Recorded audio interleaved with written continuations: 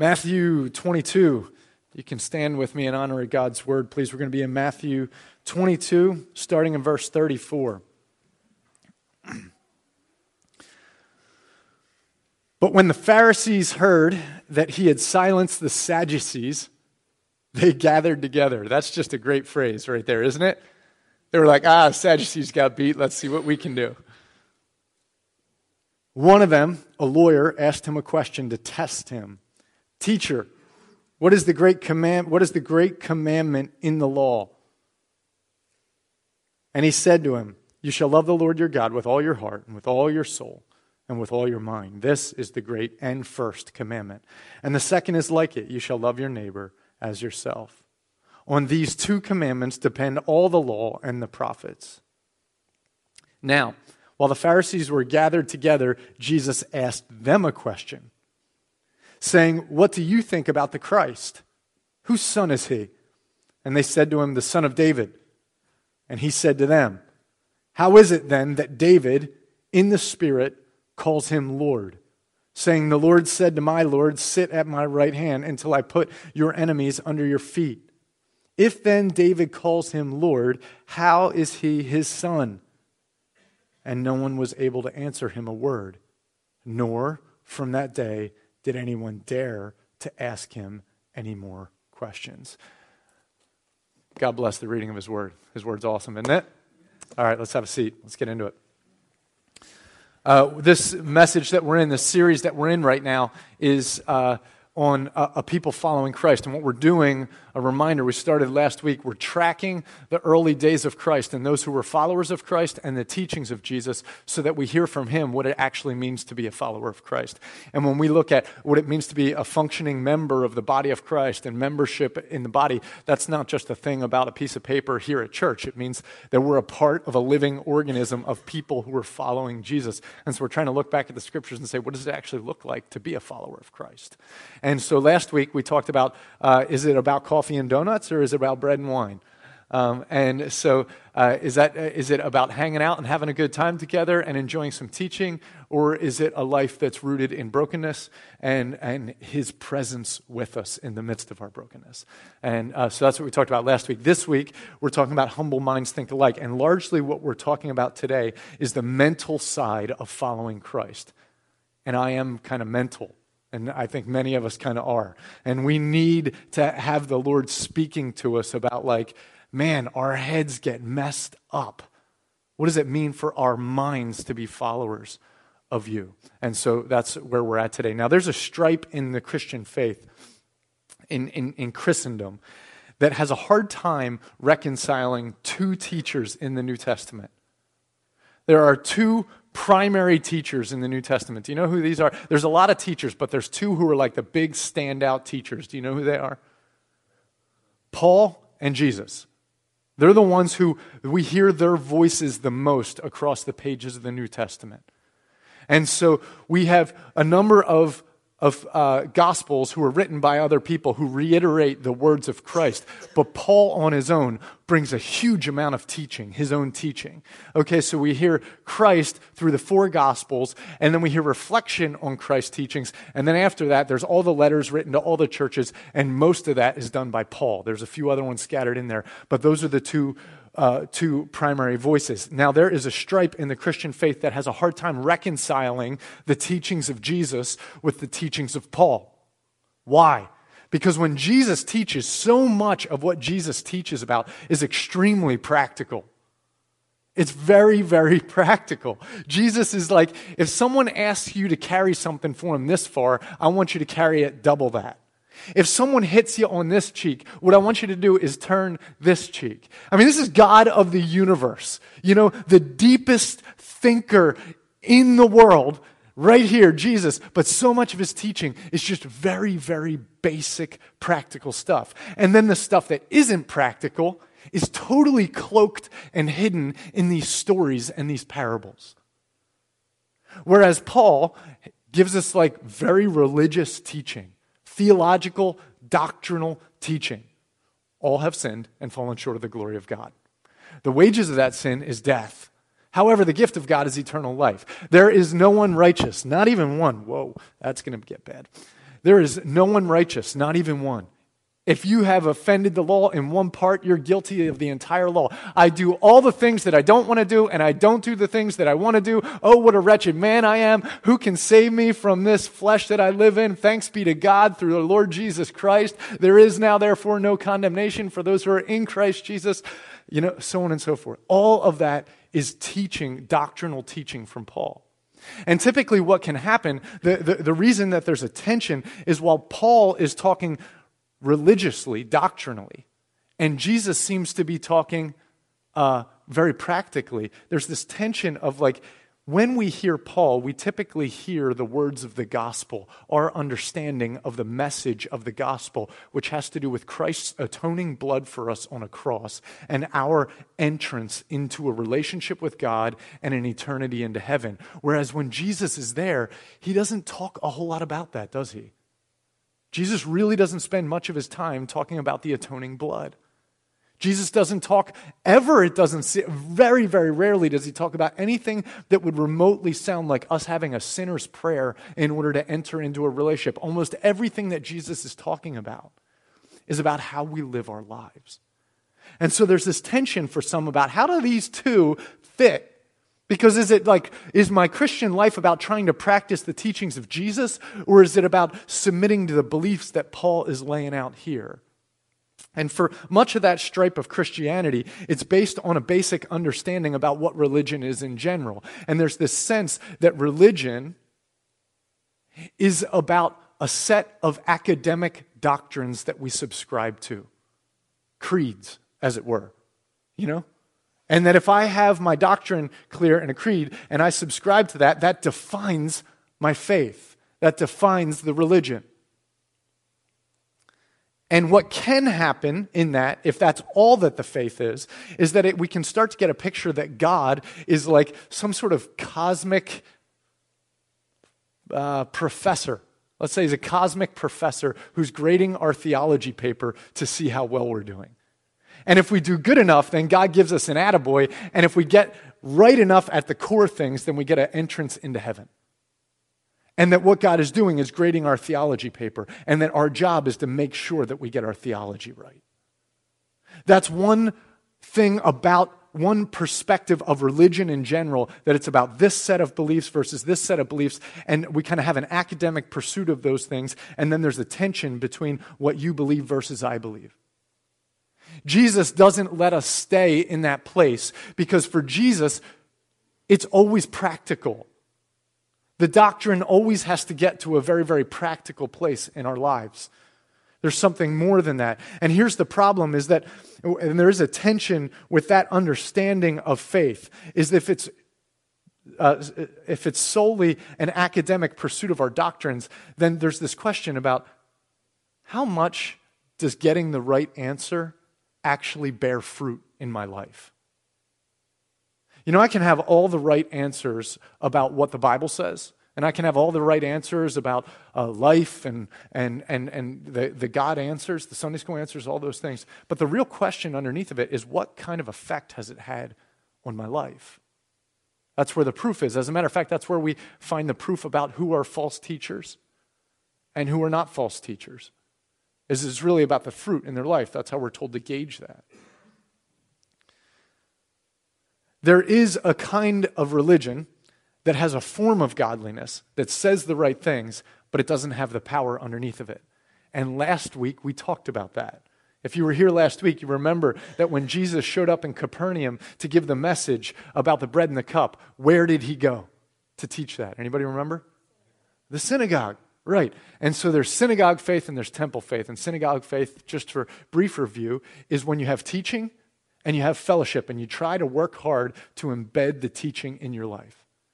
But temple faith is where the presence of God dwells, and that there's atonement in my brokenness so I can enter into a living, dynamic relationship with God. And so the kind that has the doctrinal answers right, but doesn't actually engage in the presence of God, that's synagogue faith. And we can have synagogue faith and get the right answers, but it doesn't have the dramatic effect of the earlier followers of Jesus, where you see the power of God working. So what is this thing about Jesus and Paul? How do you reconcile it? Like, what's actually going on between these two guys? Well, Jesus, the good news is that Jesus is the king. And when Jesus shows up as the king, everything that he's talking about is a description of his kingdom. So this is kind of like, as a parent comes into the home and talks about, like, these are the rules of the home, this is what life is like in this home. Well, okay, that's the parent setting up home. And Jesus, when he comes, he's setting up home. This is what life is like in my kingdom. I designed the whole thing. I designed the world. I'm describing to my people what it looks like to be in my home. And this is what life is like. And it's awesome if it works out right. And that's largely what he's describing. A generation later, after Jesus is gone, and Paul, a follower kind of one step out, is reflecting on Jesus. And those of us who didn't engage in the flesh with Jesus, he's describing Jesus to us, giving us doctrine about who God is based on looking at Christ, and then also helping us understand, how do you enter into that kingdom? And when we start holding those two things together and realize that Paul is giving us commentary on who Jesus is and how he gives us entrance into the kingdom, there's this balancing thing that starts to happen where we start to realize Jesus doesn't only talk about practical things. He talks about some amazingly deep doctrinal issues. And Paul doesn't only talk about doctrine like he does in the first 10 chapters of Romans. Every letter almost, Paul gets to a place where he's real practically talking about how the church should relate to each other and how husbands and wives should relate to each other. And the thing is when we understand the whole gospel, it's not just a set of rules or a plan to get us to say a prayer so that we can check that off of our box. What's happening is that Jesus is describing life as God designed it. And Paul is helping us to see the king so we can enter into a relationship with the king and ultimately then become followers of the king who will embody the message of the kingdom and will start to look like the kingdom. So this doctrine thing, this whole thing about doctrine, what's the point of it? I mean, for some of us, I've heard people say all the time, like, I love God and I try to follow God, but I don't really think about all that because I don't think that's really that important. And for some, there's love thinking about it and love to contemplate. But then when it comes to the practical, can really get lost in there. What's the doctrine piece all about? Well, of course, what doctrine is for is to reveal truth to us. Doctrine is to help us. The point is, our theology, our study of doctrine is to understand truth. And why do we need to understand truth? Well, there's many, many reasons, but one primary reason is because when we understand truth, the truth can set us free. Right? So if we know the truth, really know the truth, then we can become free. But here's the caveat, and this is where this thing gets very real, is that we tend to think of truth as sort of an abstract set of ideas out here. But that's not what truth is. What is truth? What is truth?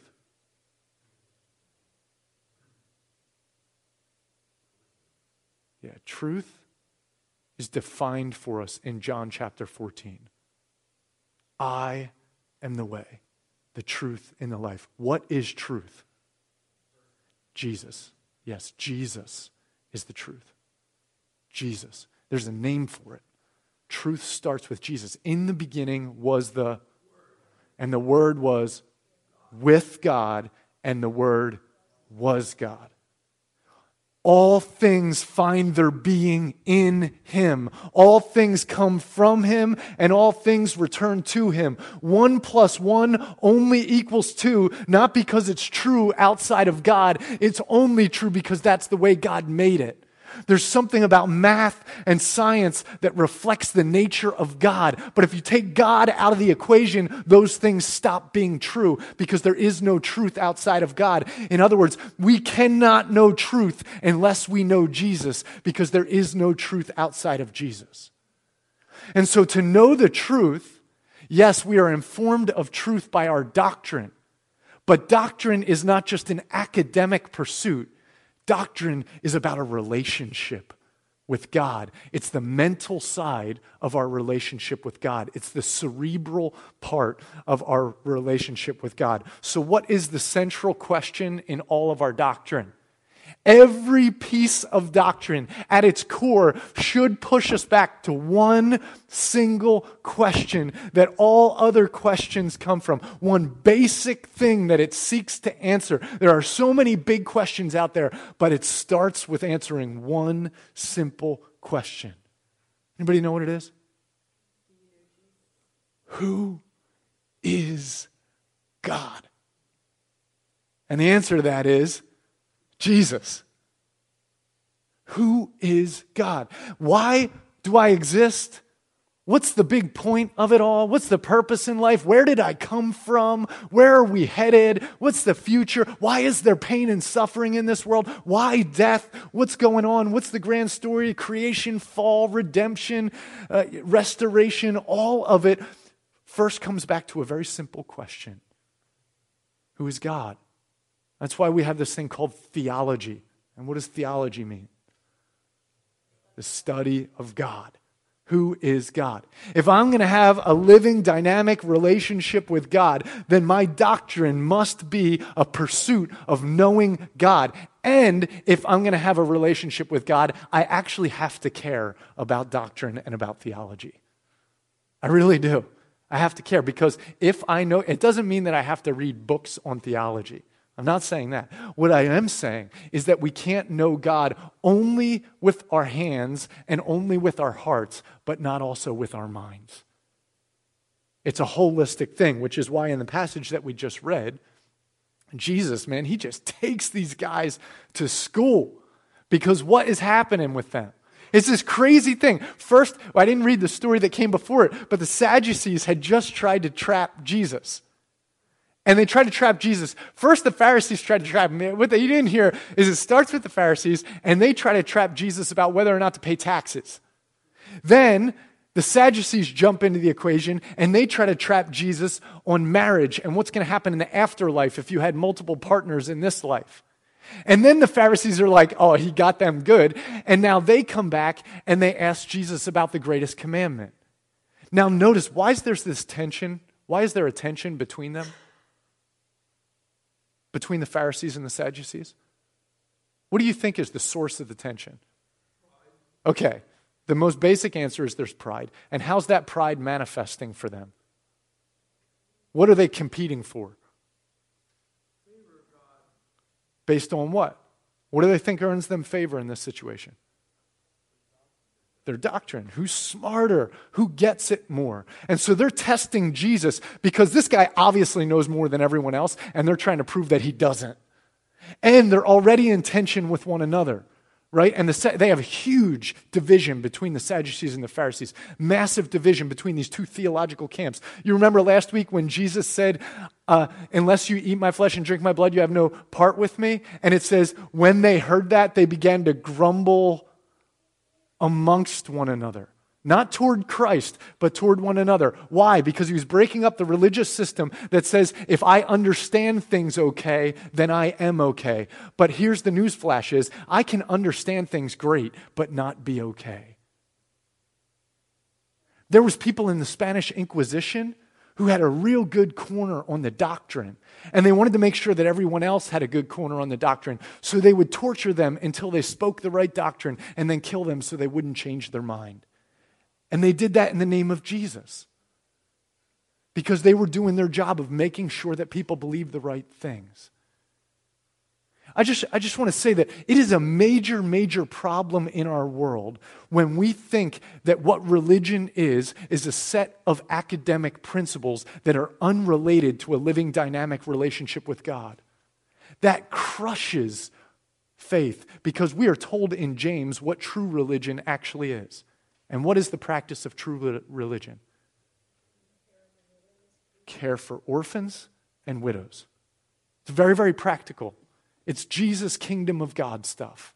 It's the stuff he teaches in the Sermon on the Mount. It's the stuff that he teaches all throughout that says, if you know me and if you follow me, it will end up looking like this because you will be changed, your heart will be transformed, and you'll be entering into my life and in my kingdom, and it will look like this. And so when I'm studying the truth and when I'm trying to learn the truth, it's not just so that I can say I know the right stuff so I can feel okay. It all comes down to one basic effort. I want to know God. All my doctrine is, who is God? I want to know him. I want to know everything about him. And I want to know him experientially as I do what he tells me to do and test that out. I want to know him in my heart as I experience him and my heart swells in prayer and in worship. But I want to know him in my mind by studying him and saying, who is this God? Who is he? The fruit of our doctrine is dependent on one thing. Whether or not it works or not is dependent on one thing, which is our submission to it. I can know it. The question is, do I truly submit to it? I can know truths about God, but unless I'm actually engaging God, submitting to God, submitting to his kingdom, and following his way, then it won't bear the fruit in my life. Our family right now, I am slow to admit this, we are looking at puppies right now. I have been anti-puppy for a long, long time. And they have been pro-puppy. And when I say they, that means everyone in our household except for me has been very pro-puppy for a long time. And we have this thing in our home that if you've been around for a while, you know that we do, is that we throw out the gauntlet for our kids. If they can memorize a certain amount of scripture, they always get awards. But the problem with that, so we bribe them to get them to memorize scripture because I think it's worth it. Because if they get their heads filled up with that truth, I think it's going to help frame their minds in the long haul. But I got to figure out how to do that in a way that's not just brutal, of just beating it into them, so that there's some joy in it in the long run. And so we bribe them all the time. It was like Nintendo DS at first. It was like iTouches, like all these electronics and stuff like that. And the game kept going up, and the game kept going up. So what's it get to now? A puppy. Like if they both got it, they get the puppy. Now, if I told you, I don't want to brag on my kids, so I'm not going to tell you how I'm they know more scripture than I do, I'll say that. It is crazy how much scripture they know because they want a puppy bad, And I'm getting what I want is the word of God in their heart, so then I got to give what I don't want to give, but the whole point of that was what? The point is that I have done a fair amount of research on puppies at this point and on dogs because of the fact that I know in our home, I'm like, I got to find the right kind of puppy that's going to work for our family and all this, and none of that's going to turn out the way I would hope. But I've done a fair amount of research, but knowing things about dogs or how to train dogs or different kinds of breeds of dogs or whatever, that means absolutely nothing unless at the end somebody's sitting there petting a little puppy and getting to know this little thing, right? The whole point is that the family's having a relationship with this pet. That's the point. Knowing stuff about dogs is only for the purpose of the feeling that they have and the experience that they're having, hopefully the responsibility that they're learning and all of that, right? Those are the things that actually matter when the puppy hits the ground in the home and that this thing's growing. And then we're learning in real time a whole lot more.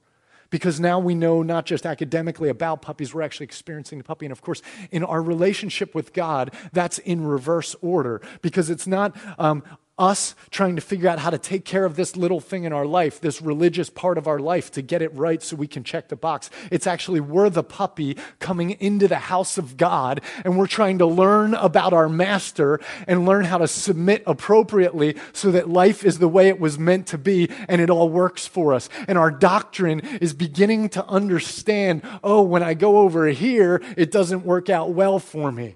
And so when I go over here, it works out better for me. I'm learning. Why? When his face looks like that, he wants this. When she says these words, this is, I'm learning. And the best way to learn is, since we can actually read, many of us, then we are given this awesome thing called the Bible, where he actually gives us a total autobiography of himself through the pages of history to help us understand how he works with his people so we can understand who he is. And the more we understand that, the more we understand who he is, the more we understand how we fit, the more we understand the whole story. And that's the point of our doctrine. But at the end, it doesn't actually matter unless we engage in the relationship with the Father. And that's when it becomes holistic, full, practical doctrine, where Paul and Jesus make sense together, where the whole picture is there. Our relationship with God is not based in any way, truly, our entrance, I should say, the foundation of our relationship with God is not based on us getting the right answers at all. And I think that's just really important for us to hear. Because much of our evangelism and much of our pursuit is to try to get people to understand the right points of doctrine so they can quote the right thing, because if they do, then they become Christian. If they can ascribe to this creed or to this statement of faith or to this gospel plan, then they're becoming a Christian. But what a Christian is a follower of Jesus. And what it means is evangelism is inviting people into a living, dynamic relationship with God. And if I can get to the point where they can say the right things, it doesn't mean that they get into heaven.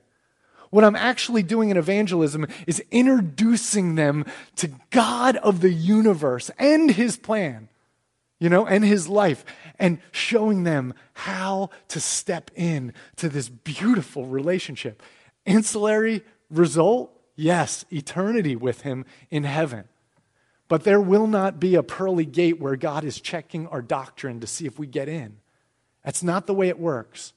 The way it works is if we want a relationship with God, we need to know who he is, and we need to learn about him so we can begin to enter in. The gospel is entrance, but that is based on who he is, not on what we know. That requires an amen. That part right there. It is based on who he is, not on what we know. Okay? And when we begin to know who he is, we begin to enter into relationship with him. Because we're knowing him. We're knowing him cerebrally, and then we trust him, so we're knowing him experientially, and then our hearts begin to swell, and we know, and it becomes this cycle. And so what happens is our hands and our hearts and our minds and our souls, they're all connected, which is why when Jesus says the greatest commandment isn't just to love the Lord your God with all your heart, or with all your mind, or with all your soul, or with all your strength, that he says all of them, because we can't love him with one part without also loving him with the other parts. It takes submission to it.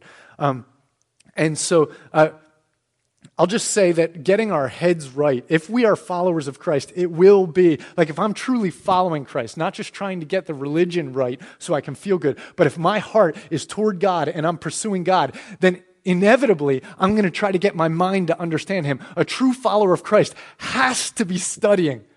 Because if I'm not studying who God is, then I'm actually not following him. My mind is doing other things. It's not following him. Studying is part of the way that I'm pursuing God. So I'm obsessed with who God is, right? And that's the growing part of a follower of Christ, is I'm obsessed with understanding him, knowing him, experiencing him. And so in the process, our minds begin to be shaped by the scripture, and we have to get to a place where we think right about God in order to relate right to God. Because if I have the wrong ideas about who God is, then this relationship I'm experiencing, it's not with the real God. It's with some false picture of God that I have. And so I'm learning about God so I can more fully relate to him. When Jen and I, if you've been around for a long time, you've heard me talk about my relationship with Jen before in the early days of our relationship, and it did not work out in the first few years of our life. We dated for 4 years before we got married, and everyone in my life was asking me what was wrong with me, and my main question was, what was wrong with her? Why was she actually in a relationship with me? That didn't make any sense, and then I'll have a couple people say amen. And there was the real problem in our relationship had to do with the fact that I wasn't thinking right. And I wasn't happy in my life. I really wasn't. And I had this place in my mind and in my heart that I thought a spouse could fill. But it was the wrong place. It wasn't just that I was thinking wrong about Jen, and it wasn't just that I was thinking wrong about me. It was that I had my categories messed up. I didn't even have things categorized right in my life. Like, I thought that this part of me that wasn't whole should be filled by this position over here called spouse, by girl, woman. Woman, fill this hole, you know? And that's kind of like the way that I thought it worked. But my definitions were wrong. And God had to redefine for me that this thing that was in my heart wasn't shaped for Jen, it was shaped for him. And until I got that figured out, this thing was never going to work because the math didn't add up right, because my brain wasn't right. And this is what I learned, and I was laughing about this. I'm going to give you a little foretaste of Elliot coming to preach on the 5th. This is what came to me as I was thinking about this. You got to think right to sink right, okay? So you got to think right if you're going to sink right. And so this, where is it? Right here. This thing right here. This has a hole in the bottom of it, okay? And you put a cable in that hole. That's called a lightning connector. There used to be an old iPhone that was like a year and a half ago, so it's like ancient. And it had a different kind of connector on the bottom of it. And if I try to use that connector to connect this to my computer, it won't work. It won't sync. Because it's not the right part. It's not the right cable. You got to actually think right about things in order to sync right with things. And in my relationship with Jen, if I'm not thinking right, we're not going to sync right. And when it comes to us in the body of Christ, if we don't think right about our own selves and about the Lord, then we can't sync together okay. But more importantly, if I don't think right about who God is, then I can't sync with God, which is why when I'm feeling that stuff that God's up there and he's like driving home because I'm struggling with this thing still, then he and I aren't going to connect well, because there is now therefore no condemnation for those who are in Christ Jesus. And until I get my mind wrapped around that and think right, then we're not going to sync right. I'm still going to be trying to self-justify while God's just sitting there waiting to hang out. But I'm not receiving his forgiveness. I'm not acknowledging who he is as a gracious God. Or if I have no picture of God's holiness and I'm sitting here living however I want to live with no regard for it because I'm not submitting to the principles of the kingdom of God, and I'm expecting to have a thriving, dynamic relationship with God, but I'm not submitting to God's plan for my life at all, then I'm not thinking right. Because what I need to think is God's good, and these rules that he has in the kingdom, they're not there to restrict me. They're there so that I can have life and life abundantly. And until I get that through my head, then I won't hunger and thirst for righteousness. And until I do, there will be a tension in my life. I got to think right in order to sink right. Does that make sense? Let's say it together. I got to think right in order to sink right. There you go. You'll get more of that in a couple of weeks, I bet. All right. So, we're, as a family right now, there was something that a friend of ours put something in front of us and asked us to kind of think it through about something that our friend asked us to engage in as a family. And we've been like really struggling because this thing, and I'm not going to get into it, not because it's any real big deal to you guys or anything, but just because it's still kind of personal for us and we're trying to process. But it requires risk and it requires sacrifice for us. And you know, like if the Lord asks you to, like if you're asked to financially invest something significant, to give significantly, or to put a lot of time into something, or to use your talent in a way that's uncomfortable, or to get into an environment where you're like on stage and don't like it, or anytime that God calls you into something, then there's this thing about like, you know, and in those moments where it's high stakes, we actually have to ask the Lord, I need to know that this is you. And that's why Moses says, God, I'm not going unless you promise me that you're going with me. And we're thinking through some stuff right now as a family about like, Lord, are you actually calling us into this thing? I hear this, is this challenge to us, but are you calling us into that? And one of the beautiful moments for me in soul searching when I read the scripture is that, you know, I read things all the time where I like read Jesus saying stuff that just seems so crazy, like sell everything you have and give it to the poor, or, you know, whatever his statements are. And in those moments, you hold up the Word of God and you look at it like a mirror and you say, does my life look like that? And there's no sense in trying to do like behavioral modification in my life in order to impress God. None of that. I just mean like, if this is the way that God has that sets me free, am I submitting to that yet? And that tension is a really good tension in our life where our doctrine, understanding the truth of the life in the kingdom of God, should speak profoundly to us in such a way that says, I can know God in my head, but unless I submit to that with my life, then I will not experience the joy of what that doctrine actually leads me to, which is the dynamic, faith-filled relationship that a follower of Jesus actually gets to have. And that's why last week when everybody was falling away from Jesus, when he told them to eat the flesh and drink the blood, he looks over at the 12 apostles and he says, how about you guys? You guys going to leave? And they said, where else are we going to go? You have the words of life. And they submit their life to continuing to follow him, even though he doesn't make sense. And so the challenge for us as Christians, as followers of Jesus, as members of Christ's body in this moment right now is to think in line with who God is by reading his word together and processing together. The community is to help one another see the full counsel of Scripture. And we know that everything that happens in our life is not just simply this like, okay, I believe this doctrine and I'm trying to do this thing. That there is a spiritual battle that is waging war to mess with my head. That there are messages I'm receiving all the time that try to get me to think in ways that don't assume that God is with me, that God loves me, that God's leading me, and that God's good. And I want to read you a list of scriptures as we're closing out here. Do not be conformed to this world, but be transformed by the renewing of your mind, that by testing you may discern what is the will of God, what is good and acceptable and perfect.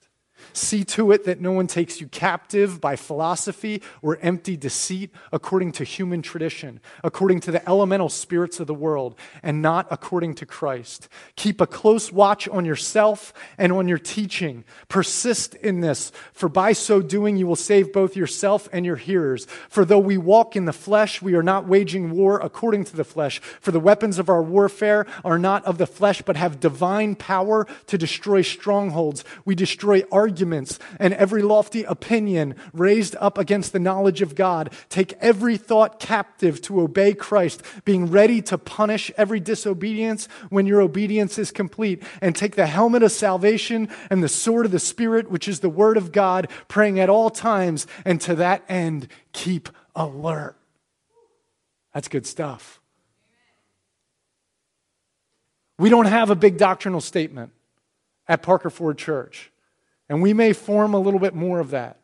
But there are a few basic concepts that we hold to that we think get at the very core of protecting the knowledge of God. We believe in a triune God whose nature is one, and that all who reflect his image will live as one, whose character is love, and that his people reflect his love. We believe in the authoritative word of God, that this tells us who he is, that it tells us who we are, and it tells us how to live life and how to relate to him. We believe in the atoning death of God, that God himself sent his son to die on our behalf so we can enter into a living, dynamic relationship with him. We believe in the life-giving resurrection of Jesus, that he actually physically conquered death and he rose in the flesh, and that someday it won't be just our spirits that will rise, our bodies will rise as we come up from the grave and walk on a new earth with him as he returns to us and embodies and fulfills his greatest commandment, that we will live in love with him and with one another, and that in the meantime he has called us to a mission, which is to invite others into that living, dynamic relationship with him in the Great Commission. And we believe that that commandment to love and that commission to tell others about it all starts with one basic thing, which is the central practice of the Christian faith and has been for 2,000 years at the birth of the church in the upper room and should be happening every morning. And it starts with this one basic thing, the foundation of love, the foundation of relating to him, the foundation of drawing others in. It starts with this little thing called prayer. And that when we pray and when we submit ourselves to him and communicate to him, that the transforming work of God changes me, it changes us, and it changes our world. All because of who God is. Let's love him with our minds as followers of Jesus. As the band comes forward, we're going to pray. Thanks. Father God, we thank you. You are good. And I know that there are moments when I feel your goodness so much, and it's awesome. And there are other moments where I do not feel your goodness at all. And there are all sorts of messages in our world that lie to us constantly. And we want to get depressed about circumstances. And we don't have the fruit of the Spirit in our life because we're distracted by the lies of the enemy in our heart. There are moments where, there's the frustration of friends and we're talking and we're getting discouraged or we're getting angry because we feel that we are unjustly treated and all of that, and there's all that stuff that can happen where the enemy is messing with our head. And I just want to say, God, that if I am not embodying the fruit of the Spirit, that is not someone else's fault and that is not your fault. That is the fact that my head is not thinking right because I have a relationship with the God of the universe who is very just, who is very loving, who is very present, and who is very powerful, and I can trust you. And if I'm not okay, it's not because you're not okay, and it's not because they're not okay, it's because my mind is not okay right now. And so, Father God, we just invite you to continue that process of washing our minds, God, of brainwashing us in the water of the Word. That you say that husbands love their wives as Christ loves the church, doing everything within his power to present her holy and blameless to himself, washing her in the water of the Word. And so, God, we ask that you would wash our minds in the water of your Word. Please, God, continue to get us to think right so we can sink right in the name of Jesus. Amen.